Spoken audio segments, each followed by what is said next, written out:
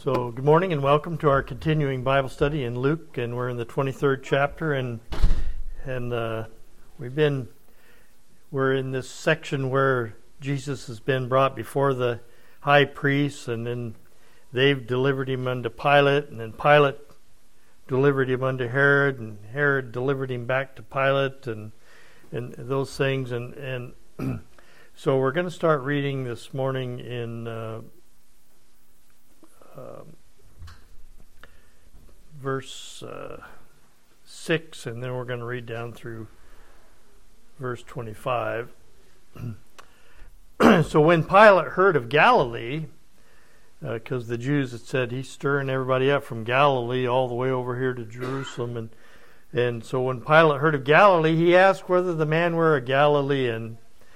And as soon as he knew that he belonged unto Herod's jurisdiction, he sent unto him Herod, who himself also was at Jerusalem at that time. And remember, that was he was there for the Passover, and him and Pilate were not normally residents of Jerusalem, but they were there because there was millions of Jews in Jerusalem at the time, and they would kind of keep an eye on things. When Herod saw Jesus, he was exceeding glad, for he was desirous to see him of a long season, because he had heard so many things of him, and he hoped to have seen some miracle done by him. Then he questioned with him in many words, but he, that would be Jesus, answered him nothing. And the chief priests and the scribes stood and vehemently accused him, and Herod with his men of war set him at naught. They just reviled him and mocked him, and they had no use for him. They set him at naught and mocked him and arrayed him in a gorgeous robe, sent him back again to Pilate. And the same day Pilate and Herod were made friends together, for before they were at enmity between themselves. And Pilate, when he had called together the chief priests and the rulers of the people, and he said unto them, You have brought this man unto me as one that perverteth the people, and behold, I have examined him before you, and found no fault in this man touching those things whereof you accuse him. And no, nor yet Herod, for I sent you to him, and lo, nothing worthy of death is done unto him. I will therefore chastise him and release him, for of necessity he must release one unto them at the feast. And they cried out all at once, saying, Away with this man, and release unto us Barabbas, who for a certain sedition made in the city, and for murder was cast into prison. Pilate therefore, willing to release Jesus, spake again to them, but they cried, saying, Crucify him, crucify him. And he said unto them the third time, Why? What evil hath he done? I have found no cause of death in him. I will therefore chastise him and let him go. And they were instant with loud voices, requiring that he might be crucified. And the voices of them and the chief priests prevailed, and Pilate gave sentence that it should be as they required. And he released unto them him that for sedition and murder was cast into prison, whom they had desired, but he delivered Jesus to their will. And so the lesson today, the title of it is Release Barabbas. Release Barabbas.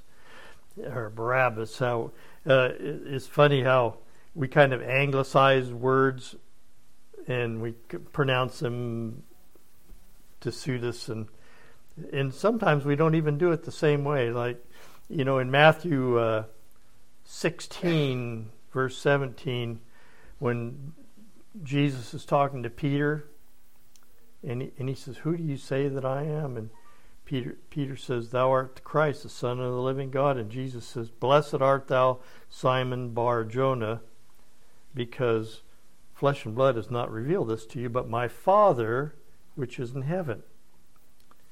So if we pronounce that the same way as we do Barabbas, we'd say, Blessed art thou, Simon Bar-Jonah.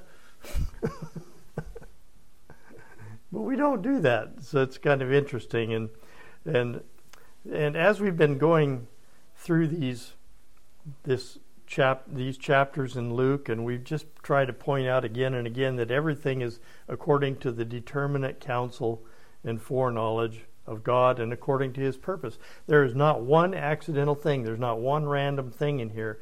And, oftentimes when we find someone named in the Bible, we find that there's some purpose behind it, that the Lord is revealing some thing to us that maybe we ought to pay attention to. And sometimes it just says a certain person, a certain man or certain woman was there that calls our attention, not necessarily to their name, but to the circumstances surrounding them. But we have this name Barabbas today. And we're going to kind of look at that a little bit. And, the actions of Pilate in the view of God are clear. He was a no good guy. And even though he kind of attempted to release Jesus, he could have just said, I'm not doing it. Get out of here. But he was just trying to walk both sides of the street like people often do in religion and social circumstances. They try not to offend anyone, or they try to please everyone, and it never really works out well. But in the Proverbs chapter 17, there's a verse there that we're going to read that even though Pilate is doing according to to the determinate counsel and purpose and foreknowledge of God, his his condition before God is unchanged. He's a vessel of wrath fitted to destruction, as it says in Romans 9:22. Proverbs 17:15 says, He that justifieth the wicked and condemneth the just, even they are both an abomination to the Lord. And He's going to turn loose this murderer guy. But, maybe that's not the end of the story there. We don't have a lot of information about him later on, but I think there's some revealing things here about it. By the same token of eternal purpose, it's no accident that Barabbas is released and Jesus is condemned in his place. The Passover is the situation that they're all in Jerusalem for, celebrating the feast of the Passover. And it was a celebration of deliverance. Remember, they were in Egypt, and the Lord said, kill the lamb and put the blood on the door lintels and the posts. And when I come through, I'm going to kill everybody. But if I see the blood, I'll pass over you. And that was kind of the gist of that. And it was part of their deliverance out of Egypt as being slaves in Egypt. And so it was kind of part of their being delivered, released from bondage. And Pilate reminds them of this custom that they had, and it's not a law of Moses. It's not really recorded anywhere except here. Pilate tries to set Jesus free, and he reminds them of one of their own customs. He says, I will therefore chastise him and release him, for of necessity he must release one unto them at the feast. And they cried out at once, saying, Away with this man, and release unto us Barabbas. Well, we have a little more information of that in John chapter 18, verse 39, where Pilate says, But you have a custom that I release unto you one at the Passover. Will you therefore that I release unto you the King of the Jews? So they had this custom, and I read a couple things that said, it was kind of a custom of the Jews to commemorate their deliverance out of Egypt and their release from bondage, and so they would turn loose somebody out of jail at that season of that feast as a commemoration, and so they had this custom, and it had to be brought to their memory by Pilate, by a Gentile, but so focused was their evil intent that they said, No, We don't want Jesus released. We want him crucified. Release this murderer guy to us. And he's an insurrectionist, a murderer, and a robber, it says in the scripture. And so anyway, they had this tradition. And now we're going to look at Barabbas, this one that they want released. This name, Barabbas, is two words. And just like Simon bar Jonah, Simon son of Jonah, this guy's name was Barabbas. Doesn't tell us the first part of his name like Simon, but tells us Barabbas, the son of Abba. The son of Abba. It's kind of ironic, isn't it? But it's intensely revealing. The son of the Father. That's what that Abba is kind of a... We're going to look at this in a little more detail here in a minute, but the son of the Father to be released and the son of the Father condemned in his stead. One legally declared completely guilty and one declared to be completely innocent. And, we could substitute our own names for old Barabbas there. In our natural condition of sin, we're all guilty of sedition against God. We're at enmity with Him. We were talking about hymns this morning, and there was a hymn by Philip Bliss in 1870s. He wrote this hymn called "Hallelujah, What a Savior." And one of the lines in that hymn is, "In my place condemned he stood, sealed my pardon with his blood. Hallelujah, what a Savior." He wrote that, and he was killed in a train wreck in Ohio in 1876, so he only got to live to his 30s. Him and his wife were on a train in Ohio, and it wrecked and killed them both. And he wrote "It Is Well With My Soul" to another hymn that we just sang here recently. But it just reminded me, in my place condemned he stood. And Abba, I was researching this term Abba, and in English it would be termed vocative. In the grammar, it would be called a vocative, a word or a phrase that refers directly to the object or person addressed. And it can be a term of endearment. It can be a special name or a title. But in the scripture here, it's always used in a kind of an endearing way, because it's the only three places that we find it in the scripture in the New Testament. It's linked to God, in God the Father. But a vocative would be, I would say, my darling wife, Yvonne. Well, my darling would be the vocative. It's a term of endearment from me that connects directly with her. Dr. Judy, we call Dr. Judy Dr. Judy. Well, doctor would be the vocative,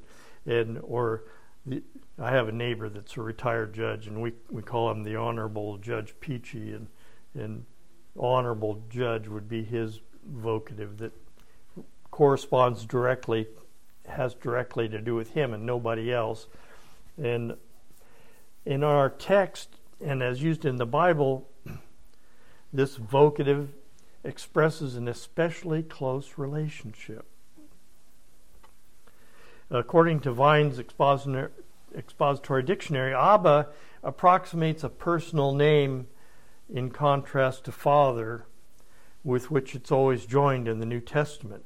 And this is probably due to the fact that Abba has practically become a proper name, and it's the word, Abba is the word framed by the lips of infants and betokens unreasoning trust, whereas Father expresses an intelligent apprehension of the relationship.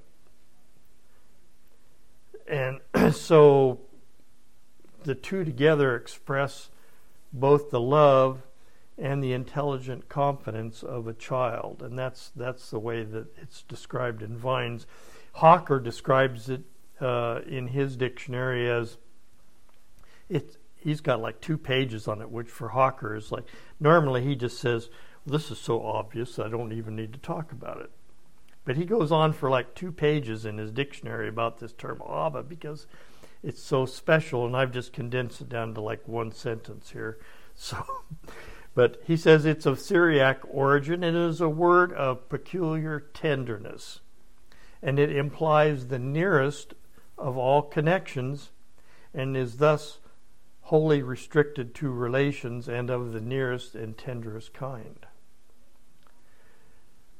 So isn't that interesting?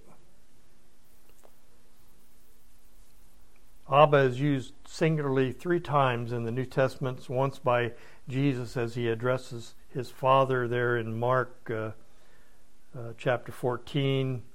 Twice it's used in connection with the Spirit of God and the elect. And those are found in Romans and Galatians. So we'll look at where Christ uses the term in Mark 14:36, where Christ uses this term in the garden as before his arrest. And he said in Mark 14:36, he said, Abba, Father, all things are possible unto thee. Take away this cup from me. Nevertheless, not what I will, but what thou wilt. So he calls him Abba, Father. And it's just a special term, the special term of love and endearment, of affection that he expresses to his Father, that just describes this unity, this closeness, this eternal love that they have. And Paul makes note of that in this and other activities in our behalf by the Spirit of God in regards to Abba, recording them in as we mentioned, in Romans and Galatians. And it's a term applied by the spiritually adopted sons of God. So turn with me to Romans chapter 8, and we're going to read a little bit of Romans 8. And I want you to pay especially close attention to the way that it's applied and the connection of it and what it means really spiritually. In Romans 8:14, for as many as are led by the Spirit of God, they are the sons of God. For ye have not received the spirit of bondage again to fear, but you have received the spirit of adoption, whereby, or as a result, we can cry, Abba, Father. Because we're adopted, he has adopted us. Not the other way around, but he has adopted us. Whereby we cry, Abba, Father. The Spirit itself beareth witness with our spirit that we are children of God. And if children, then heirs, heirs of God, and joint heirs with Christ, if so be that we suffer with him, that we may be also glorified together. So we have this word used in connection with our adoption by God, and that being witnessed in our spirit by the Spirit of God. The Spirit beareth witness with our spirit. He lets us know. And then he says, we have the right to say, Abba, Father. We have the right to address him as more than just an intelligent recognition that he is a father, but he is more than that. He is special. In Galatians chapter 4, we have this term used again, and it says, but when the fullness of time was come, God sent forth his Son, made of a woman, made under the law, to redeem them that were under the law, that we might receive the adoption of sons. And because ye are sons, God hath sent forth the Spirit of his Son into your hearts, crying, Abba, Father. Wherefore thou art no more a servant, but a son, and if a son, then an heir of God through Christ. Well, you know, slaves and servants weren't allowed to use that term. Even Ishmael wouldn't have been able to say Abba, Father, to Abraham. Wherefore thou art no more a servant, but a son, and if a son, then an heir of God through Christ. And also, pay especially close attention to verse 6. Because your sons, God hath sent forth the Spirit of his Son into your hearts, crying, Abba, Father. He does that for us. He can. It's just like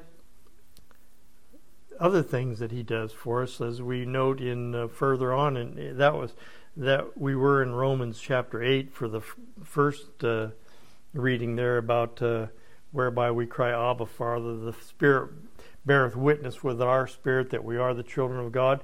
Well, a little bit later we find out that he does the same thing in prayer. Likewise, in verse 26 of Romans 8, likewise the Spirit also helpeth our infirmities, for we know not what we should pray for as we ought. But the Spirit itself maketh intercession for us with groanings which cannot be uttered.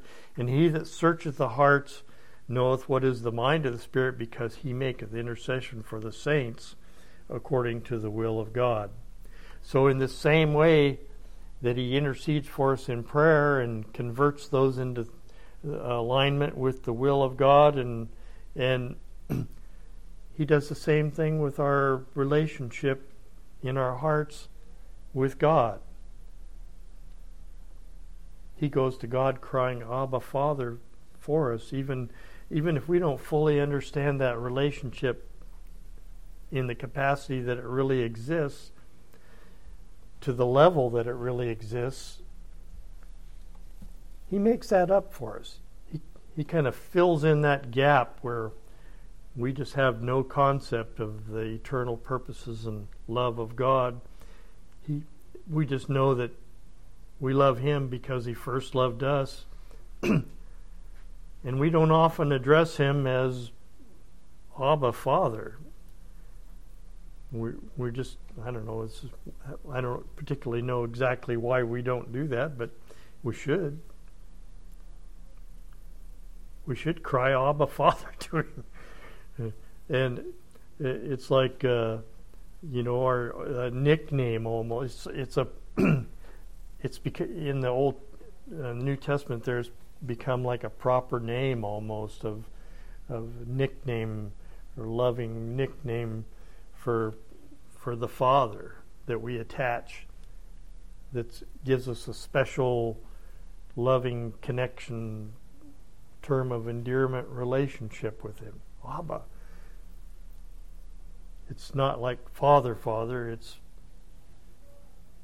like Daddy, Father. Kind of more personal. It's a personal level that maybe we don't invoke that as much as we should. And so it's kind of to be understood like the Spirit directs our communications and our relationship with God. And it's so special because God looks at you, your sons and daughters. God hath sent forth his Spirit of his Son into your hearts, crying, Abba, Father. It's kind of a similitude of redeeming grace.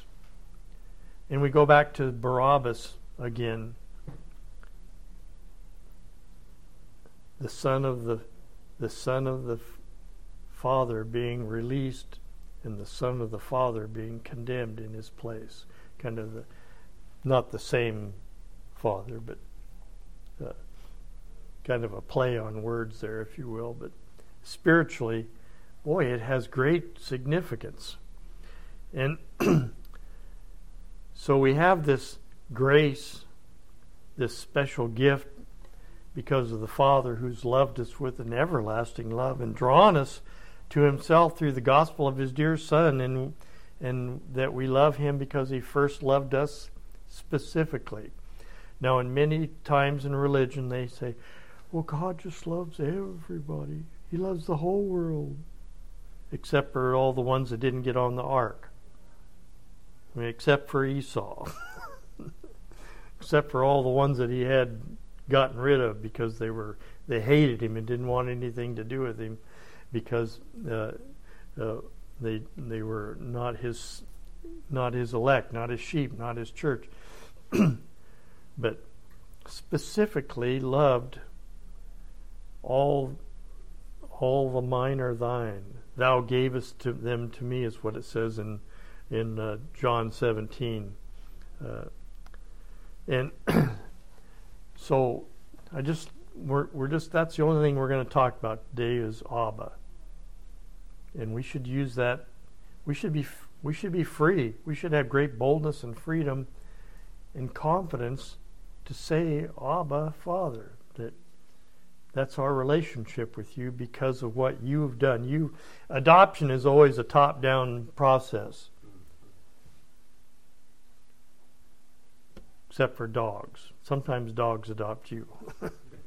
But for people have to specifically go and adopt someone if they want that person. They must be the external force that does that. And God has done that for us. And we're sons and daughters. And so we should be free to cry, Abba, Father. We should be more than free. We should be just grateful and use that.